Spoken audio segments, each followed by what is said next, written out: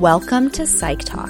I am your host, Jessica Lee, a licensed clinical psychologist. It is my mission to motivate, inspire, and educate you on everything psychology, mental health, and self-growth. Although topics discussed on this podcast are similar to therapy, Psych Talk is not a replacement for therapy and is for educational and entertainment purposes only.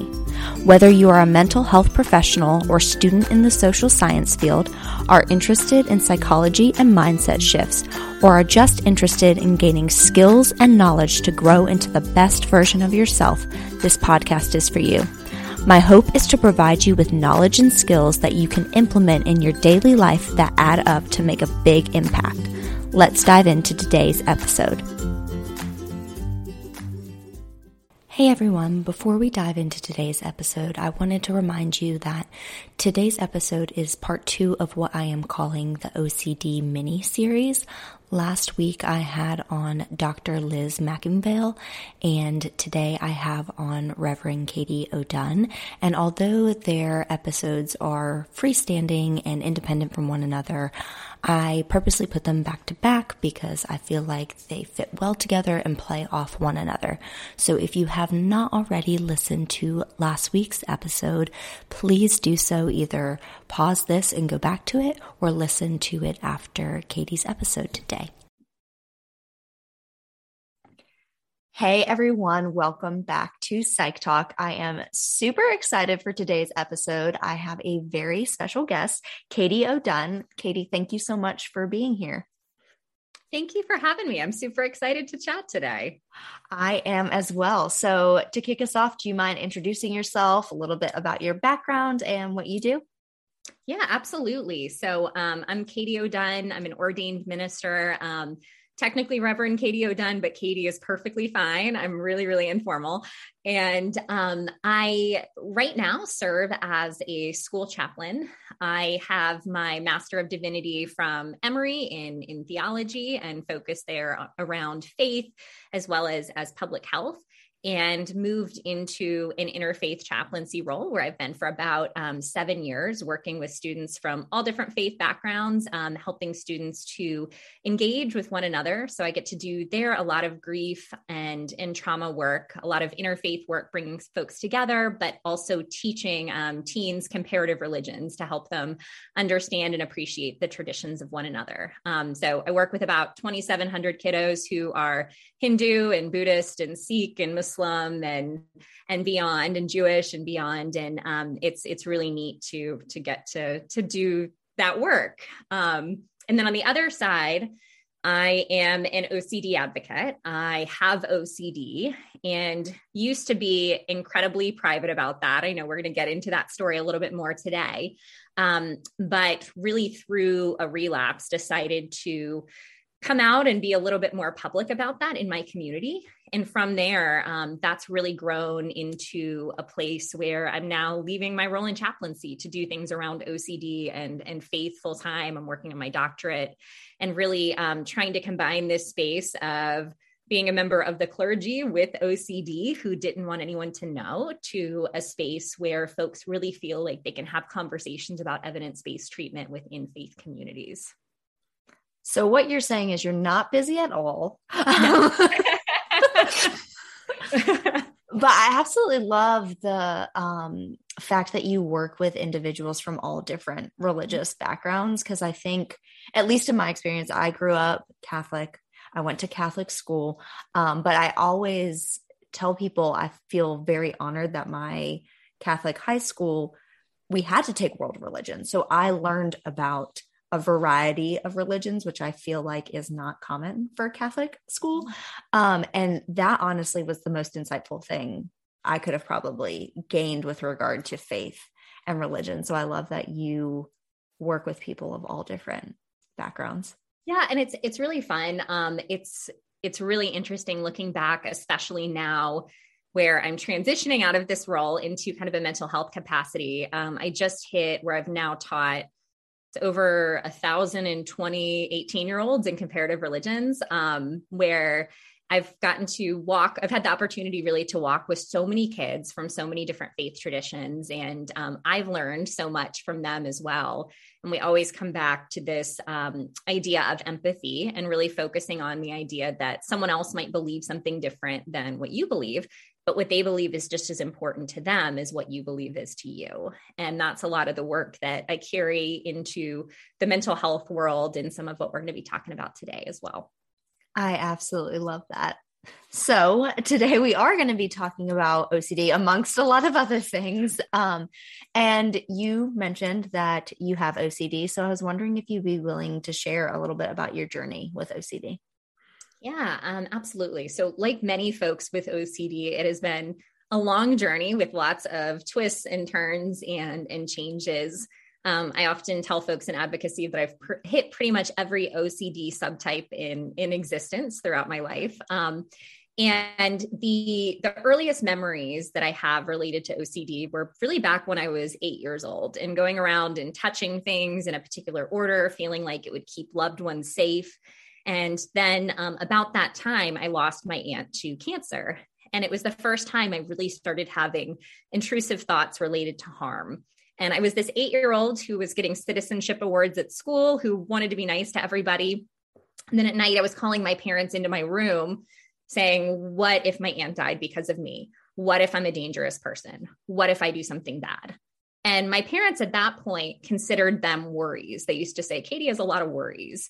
So they took me to a therapist, and that made a lot of sense to them. Unfortunately, that was a therapist who wasn't well-versed in OCD and who didn't know exposure and response prevention. And we did a lot of stuff that really wasn't all that helpful, that wasn't evidence-based.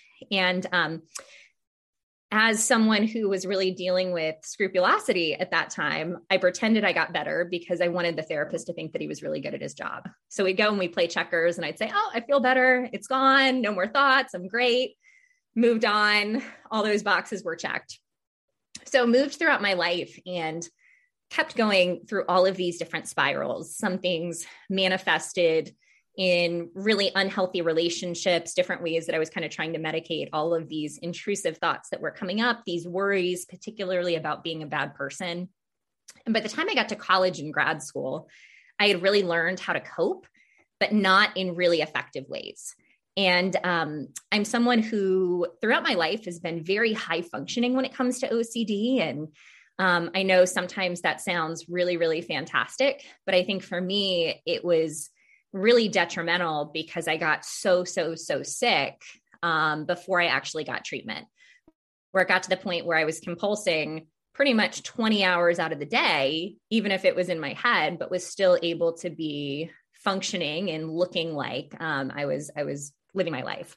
So getting into college and grad school, checking became a really big component for me, where I was checking a lot of things that we think of as pretty common with OCD: ovens, stoves, locks.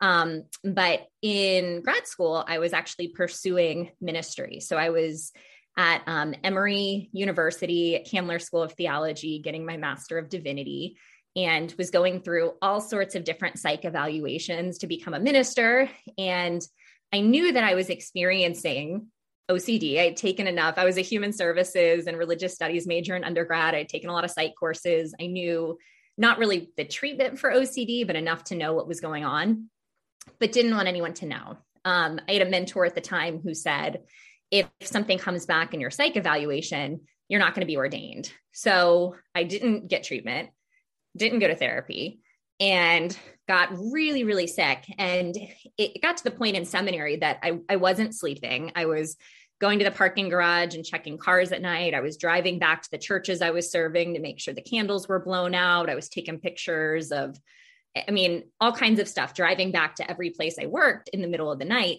and then trying to go to class. And at that point, again, I was really high functioning. I was really struggling, but I was getting A's, and it looked like, she's got it together. She's fine. So I got into my first role in ministry as a school chaplain, where I am now, about 7 years ago.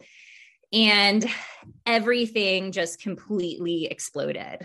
And it was, I kind of hit that point, I think in my mid-20s, where life really was hitting, but OCD kind of hit at the same time. And my OCD latched on to all new things that it had never hit on before. And I started having really intense harm obsessions, really intense obsessions about my students, huge fears that I was this horrible person. And not only worried that I was going to do something bad in the future, but worried, like, what if I did something bad in the past and forgot about it? So my whole entire life became revolved around checking. And I was very, very fortunate at that point that my mom, who doesn't even live close to me, actually said, "Hey, I think you need to get into some treatment," and actually found exposure and response prevention and said, "I think this is what you need to be doing." And I ended up finding a really awesome therapist, Shala Nicely, who very much brought me out of all of the things that I was experiencing through going through this treatment, through exposing myself to these fears and not engaging in the compulsions that I had done for so long, which felt completely scary because I had spent my whole life trying to do things to alleviate my anxiety. And for the first time was being told, "Oh, you have to sit with these feelings and with these emotions. You have to habituate." It's like, oh, this is crazy. But it wasn't. And I got better pretty fast. But unfortunately, just a few months after, she kind of kicked me out of treatment. She's like, "Okay, you're doing great. Like, you've got this. Go live your life." In my role where I work with a lot of trauma and grief, we experienced back to back losses. And I lost a number of folks that were very, very important to me, including students and faculty members, some to suicide, some to drug overdose. And in particular, I lost my favorite student who had just graduated, and I had just given an award to a few months before. And I felt like my life completely crumbled. And again, I wasn't caring for myself. I was trying to take care of this community of thousands of people, trying to speak on these tragedies. And I think in the midst of all of that, it was just such a breeding ground for my OCD to really come back and latch on like it had never done before. So ended up getting to a space where I was blaming myself for every loss that I had experienced and thinking I tangibly must be responsible for these losses. I must have done horrible things. I must have forgotten about them. Became this entire compulsive loop where, just like most folks with OCD, I knew on a logical level, all of the things that I was thinking were completely irrational. But the more I engaged in compulsions, the more it felt like, well, I could be this horrible person pretending to be a minister, and everything bad that's happened this year could be my fault. So eventually got to the point where I was compulsing in my head pretty much 24/7, engaging with kids during the day at school, and then going home and trying to not call the police on myself at night after being a chaplain all day.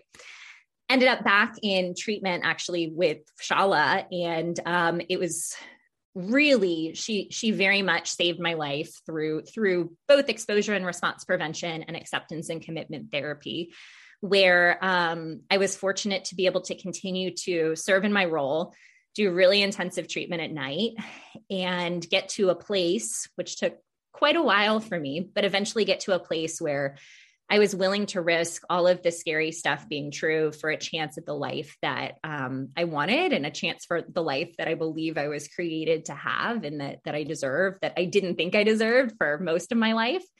And was finally able to take the leap as a part of my treatment to accept the uncertainty and to claim that life. And that's how I ended up in advocacy and all of these other things. Yeah. Thank you so much, Katie, for sharing your story. I was writing down notes. I have so many thoughts. I'm not going to talk about all my thoughts. But one thing I appreciate you talking about is being high functioning, because whether it's OCD, depression, anxiety, so many people are high functioning, meaning exactly what you said. They can go to their day job. On the outside, they appear like nothing is wrong, and on the inside are tremendously struggling. And I think whether it's, stigma from other people, or just like internalized shame, because it's like, well, I'm still getting my work done. I'm still doing this. I'm still doing that. Those individuals that are high functioning, yourself included, typically don't get treatment until things are really, really bad. because whether it's they feel like they don't deserve it, or you convince yourself it's not as bad, or whatever it is. So I do appreciate you highlighting that, because I think it's something that's not talked about a lot. Yeah. I mean, I can think of, and I always use this example, speaking at really big commencement or baccalaureate events with literally 10 or 15,000 people, and like looking out at a stadium and not being remotely nervous about what I was saying, but engaging in compulsions in my head to make sure that I hadn't hit someone with my car in the parking lot.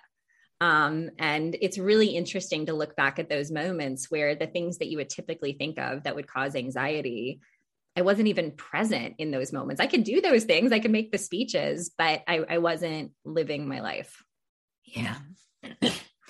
And another thing you mentioned was basically being told if anything comes up on your psych eval that you're not going to be ordained, which kind of leads into something I wanted to ask you about, because you are a chaplain. Mm-hmm. Do you mind talking about the intersection between faith and OCD? Yeah. So that really is a big passion for me, and where I'm shifting my life to now at this point. So faith and OCD, I often think that in OCD treatment, you actually have to have this component of faith in the treatment, right? You actually have to take this leap to be willing to do things that are really, really scary in order to reclaim your life. And unfortunately, I think sometimes in different faith communities, there's this notion that you just aren't praying hard enough, or you aren't engaging in your religious practices in ways that are meaningful enough, that you're not connected enough to God, and that's why you're not getting better. And unfortunately, in my role as a chaplain, this is something I've seen for the last 7 years that isn't unique to a particular faith community. I've seen this again with students who are Jewish and Christian and Muslim and Buddhist and Sikh, where there's this stigma around, well, if you just did this a little bit better, if you just connected with God, then things would be fine. And that simply isn't the case. It's one of the reasons that advocacy is so important to me, because I want my students, I want all individuals in different faith traditions to know that faith and mental health do not have to be mutually exclusive, that you can engage deeply and in a meaningful way in your faith tradition, and at the same time, seek evidence-based treatment. Theologically, I tend to think that however you imagine God or imagine the divine, that if we're imagining a force that is all good and all loving and all powerful, it makes sense that divine force created some pretty awesome clinicians who would be able to put together evidence-based treatments to help folks move into recovery and reclaim their beautiful lives.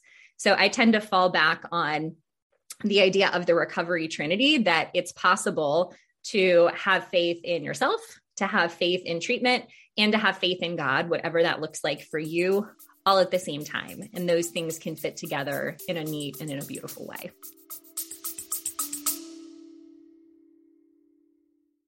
Hello. Would you like to learn to meditate? Or perhaps you've meditated for quite some time. I started around 50 years ago. As you know, meditation is good for lots, including stress reduction, letting go of anxiety, self-exploration, and ultimately awakening. If meditation or awakening interests you, check out my podcasts on Awakening Together with William Cooper. All of them are free. Both the description and the link are in the show notes of this podcast. I love all that. And I know you mentioned earlier when you were introducing yourself, as well as when we were talking a little bit about like ideas for the podcast, that you are very passionate about helping bridge that gap between clinicians, faith leaders, destigmatizing mental health, evidence-based treatments, and diverse faith communities. So you just talked a little bit about the stigma, and a little bit about how kind of you view things. But do you mind speaking about what you're doing currently to break the stigma in faith communities, or what you've done in the past? Yeah, so it's really exciting. There's a lot of new things right now that are happening. So it's kind of neat to talk about this, because I feel like even in the next couple months, things are going to continue to shift and change. For me, it was really just a year ago that I got really, really involved with the International OCD Foundation as one of their advocates and started to jump into their faith and OCD programming because they wanted to do some stuff around faith. And I was like, oh, I'm a faith leader. I have OCD. This sounds great. Like, let's do this thing.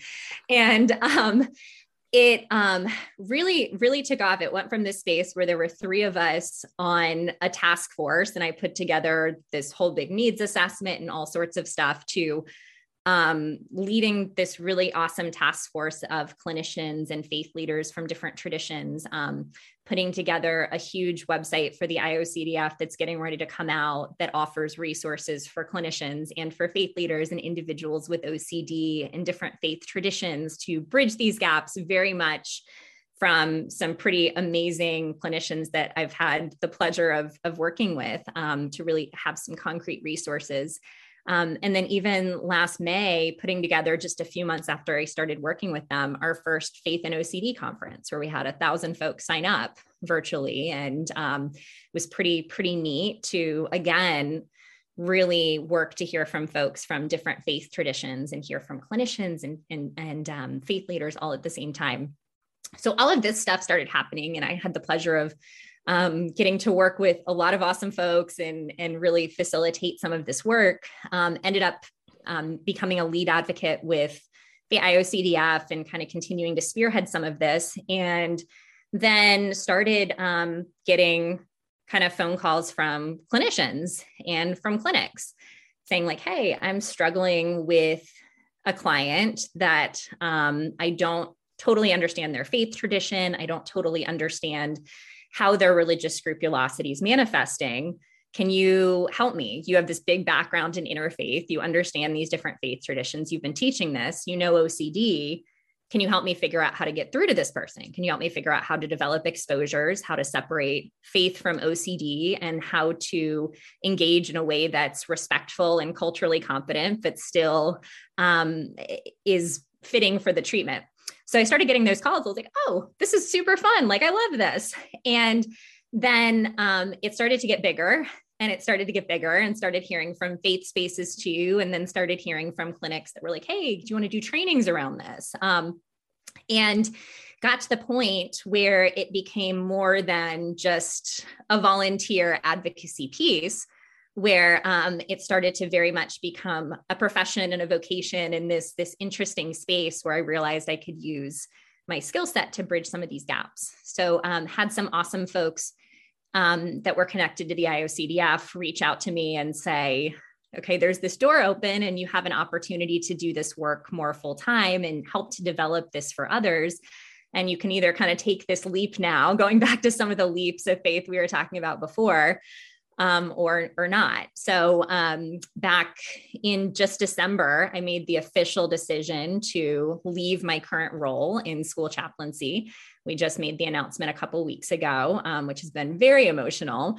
And I'm shifting to move into what is becoming faith and mental health integrative services full time, where I'll be working directly with clients in conjunction with clinicians to kind of navigate this faith and OCD component, where I'll be working with clinicians to train and then faith leaders to train to bridge the gap. And the big goal there, and I'm really clear with all of my clients about this, I'm huge on evidence-based treatment, and for folks working with clinicians, is everyone that I work with really needs to be in exposure and response prevention. They need to be doing that evidence-based treatment.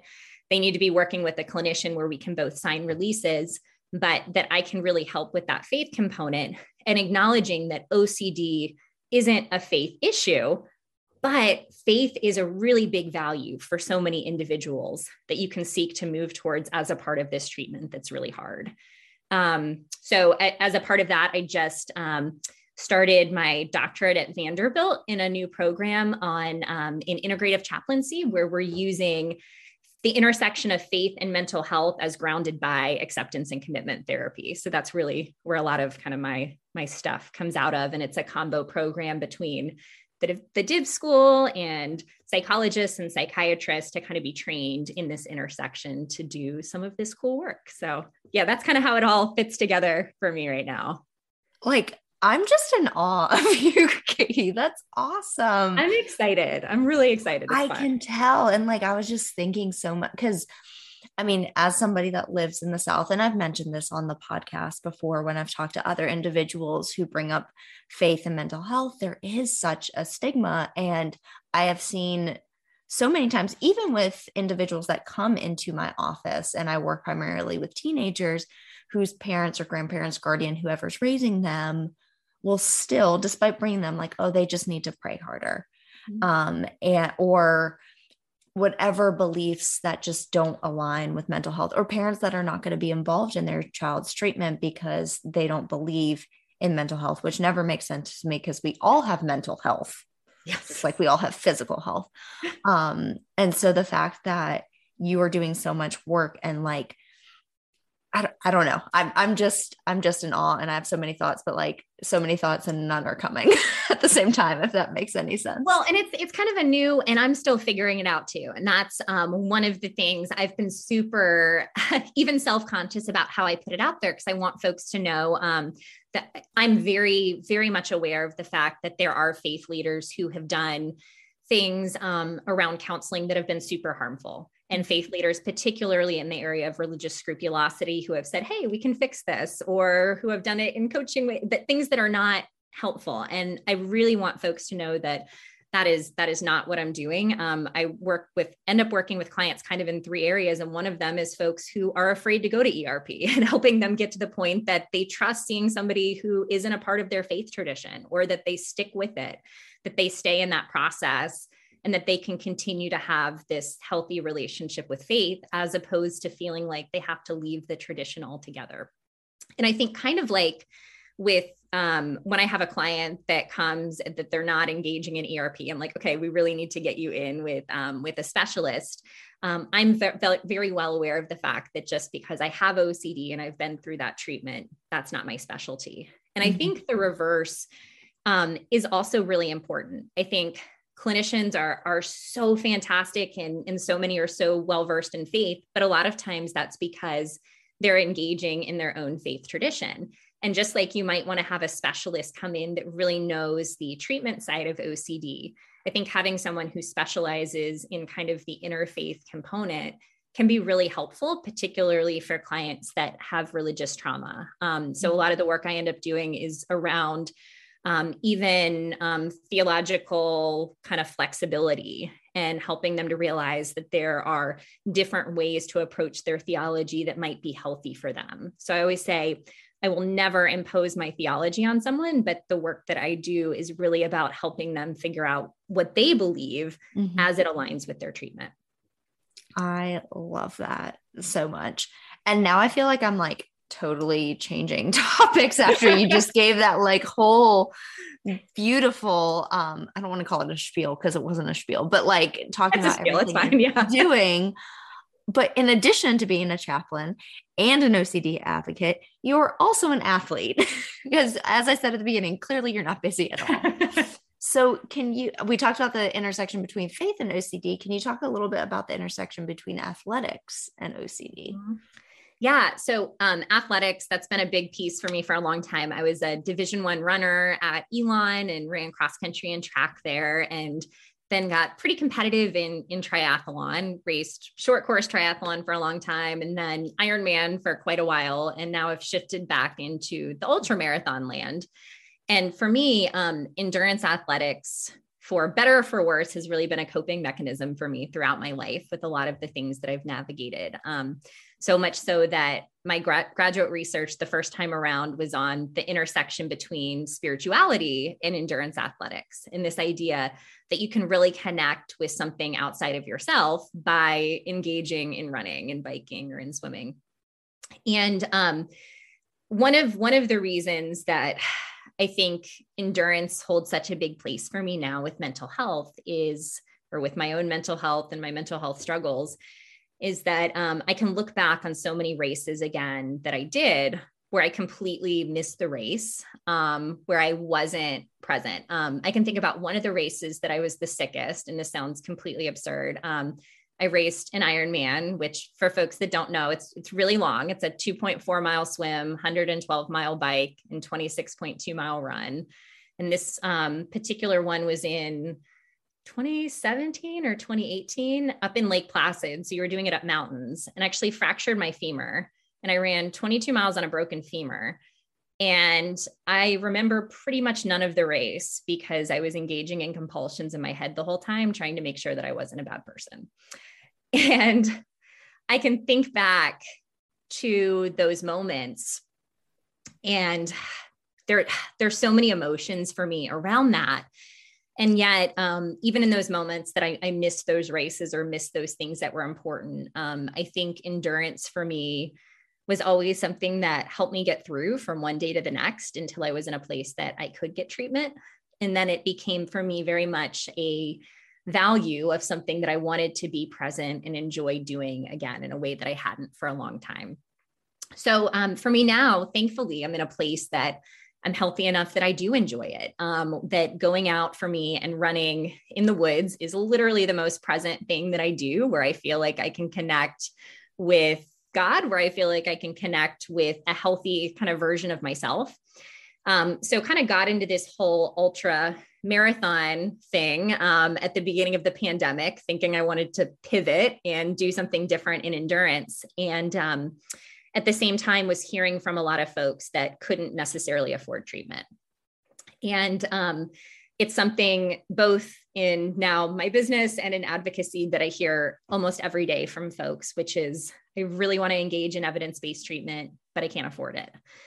And wanted to do something about that, and kind of hit me during a run of like, oh, I wonder if I could do something kind of cool with ultra marathon stuff around this. So long story short, ended up committing to racing 50 ultra marathons in 50 states for OCD, and teaming up with NoCD to pay for treatment for one client in each state who is seeking evidence-based treatment, to pretty much pay for their whole experience with NoCD. And then they agreed to match. So we got to a space where now we're able to pay for 2 folks in each state, wherever I kind of compete in that ultra marathon. So there's a goal of finishing them all before I'm 50. So it's about 4 a year, and fundraising for 4 states a year to, by the end, have raised essentially $50,000 for folks seeking treatment. And then they'll match and we'll get to pay for 100. So it's kind of cool. Yeah. That is amazing.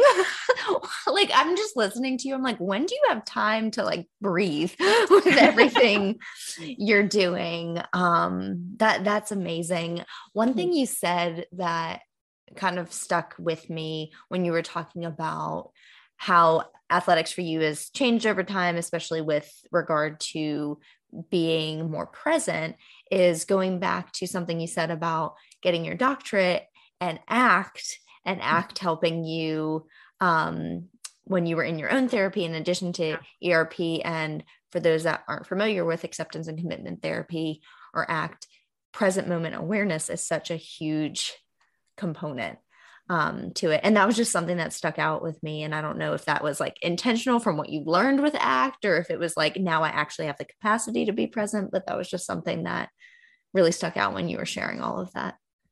Yeah. I mean, I think it all came together at the right time. And I was somebody that ACT really helped as a turning point for my own journey with ERP. And it's been so neat now to be in a place where I get to work with folks in doing ACT, and then I'm learning about ACT. That's actually been a crazy journey too. When I started this program in integrative chaplaincy at Vanderbilt, I didn't know that it was based in ACT.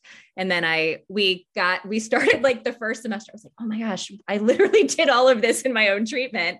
And now I'm looking at these spiritual components of it. It's been bananas. And my professors are folks, I was reading their books. It's been just the craziest experience. But yeah, I think all of that came together with running at the same time, where I was learning these skills and these tools from ACT about what does it actually mean to engage in this moment? What does it mean to be present? What does it mean to move towards my values regardless of how I'm feeling?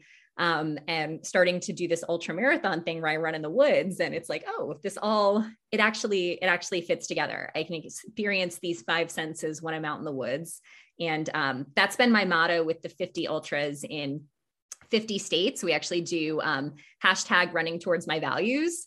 So kind of a play on act of how do we run towards our values in the midst of whatever we're experiencing. I love that. So we've mentioned OCD, we've mentioned faith, we've mentioned athletics, and you have actually done some research on the intersection of all three. And you've mentioned your research a little bit before. So do you mind telling us about your research on top of everything else that you've done? So lots of different things unfolding. So, I mean, a while ago, kind of the athletic piece came in where, that was back in 2015 that I was looking at kind of spirituality and the connection to endurance athletics. And at that point, that was pretty neat. I was working with a group called Back on My Feet that uses running to empower folks experiencing homelessness. And there was this component for a lot of folks in that group who were just amazing of reconnecting with spirituality, reconnecting with God, but also gaining this healthier version of their mental health, overcoming addiction through endurance athletics as a part of that journey. And it was really, really neat to see how some of that unfolded in really, really tangible ways. And then now I'm getting into some different research components, which I'm super, super pumped about. So with lots of different things, I'm working with some folks as extensions of the IOCDF on research around clergy's understanding, clergy in different faith traditions and their understanding of religious scrupulosity and ability to recognize, refer, respond in appropriate ways. And then in my doctorate, I'm planning on really focusing my research on what does it mean to adapt and explain exposure and response prevention in diverse religious communities so that it can be accessible and not seem scary for clinicians who are, or for faith leaders who are seeking to refer in that way. And then the third piece that's upcoming is once I fully get this practice up and running, my plan is to try to develop a training module specifically for chaplains and for faith leaders who want to be able to get certified to understand OCD and to walk alongside clinicians in ways that are not reassuring, but are helping individuals move towards their values. So that's something I'm hopefully planning to work with the IOCDF on in the next couple years, so that we can have lots of folks who are knowledgeable about faith and OCD doing that kind of work. I love it all. And I keep going back to like, you're not busy at all because you're doing so much, but I can tell you are so passionate about everything you're doing. So as we're nearing the end, if someone is listening and is struggling with OCD, whether it's broadly speaking or with managing faith and OCD simultaneously, what words of advice or encouragement do you have for them? Mm-hmm. You're not alone, that the experiences that you are going through, those things that you're feeling, those thoughts that you're having are not unique to you. Every single person who has OCD feels like their thoughts are unique, like they're different, or like the thoughts or the experiences that they're having are absolutely the worst. I remember when I was struggling the most, and I hear this from pretty much everybody I work with, I felt like if I could just have those obsessions that somebody else had, I would be fine. Just not these, just not the ones that I have. And that's really how it works. Your OCD tends to latch onto the things that are the most significant to you. And yet you are so much stronger than your OCD. Through evidence-based treatments like exposure and response prevention, or for anything that you're navigating, any mental health issue, through evidence-based treatment, through work with a therapist, through work with a clinician, you can reclaim that beautiful life that you both desire and deserve. And it might be hard. It's tricky. Exposure and response prevention. I did not think that I was going to ever be where I was. Folks used to tell me I was going to get better, and I'd be like, oh, yours probably isn't like mine. I'm not going to get there. But it isn't different. You are going to get better. You just have to take that leap. And I always come back to the last thing I'll say about that is the only thing that we know for certain is that if you have OCD, that thing that you're engaging in right now isn't getting you any closer to the life that you want. It's the only thing that I know for certain. So if you're willing to take the risk, that's the shot you have at moving towards the life that you both desire and deserve. I don't have any certainty outside of that. So I would encourage you to take that risk for that life that you were created to live. So beautiful, so wonderful. And Katie, I have loved this conversation so much, and learning from you and hearing your story and everything you're doing. So I know we've covered a lot, but is there anything I haven't asked you about that you would like to touch on before we wrap up? I don't know. I think we did cover a lot. This has been awesome. Just thank you. And again, for folks listening, I guess just harping on one more time, the faith and OCD piece, wherever you are, whatever it is, whatever you believe in, faith and mental health do not have to be mutually exclusive, and you are worthy of getting the treatment and getting the help that it is that you need. And that doesn't make you weak. That actually makes you strong as you live into that beautiful life you were created to live. Thank you, Katie. So if people are listening and they're like, okay, I need to follow along with Katie's ultra marathons or everything she's doing for advocacy work, where can people connect with you? Yes. And I'm sure we can put some of the links in the podcast to my Instagram. Yeah. My Instagram is a great place to connect with me. That's Rev K Runs Beyond OCD. And then my website has pretty much everything about all of the faith and mental health stuff that I'm doing, the 50 ultras and I don't know, other research, kind of random stuff. And that's revkatiodunn.com. So I'll make sure that folks have that too. And I am always more than happy to chat for folks who are interested in reaching out. And as you just want to know that you're not alone on the journey. Thank you. And I will definitely put those links in the show notes, along with any other links that you want with regard to like OCD websites and things like that. So thank you once again so much for joining, having this discussion, talking to me after your super long day that we talked about before hitting record. This has been great. And I know so many people listening, whether they experience OCD or not, are going to learn so much from you. So thank you for your time and knowledge and sharing everything you did. Thank you. And thank you all the listeners for joining for today's episode of Psych Talk. And I will catch you in the next episode. Bye. Thank you for listening to today's episode of Psych Talk. I hope you found so much value. If you loved what you heard or gained some knowledge, I would love for you to take a screenshot, put it on your Instagram stories, and tag me at Jessica Lee, PhD. Additionally, I would be honored if you leave a review and 5-star rating so I can continue to help this podcast grow. If you are not already, follow me on Instagram and join my Facebook community, Grow Through What You Go Through. Thank you for joining me today, and I cannot wait for you to join me during the next episode. Remember, you are loved, you are worthy, and you are braver than you know.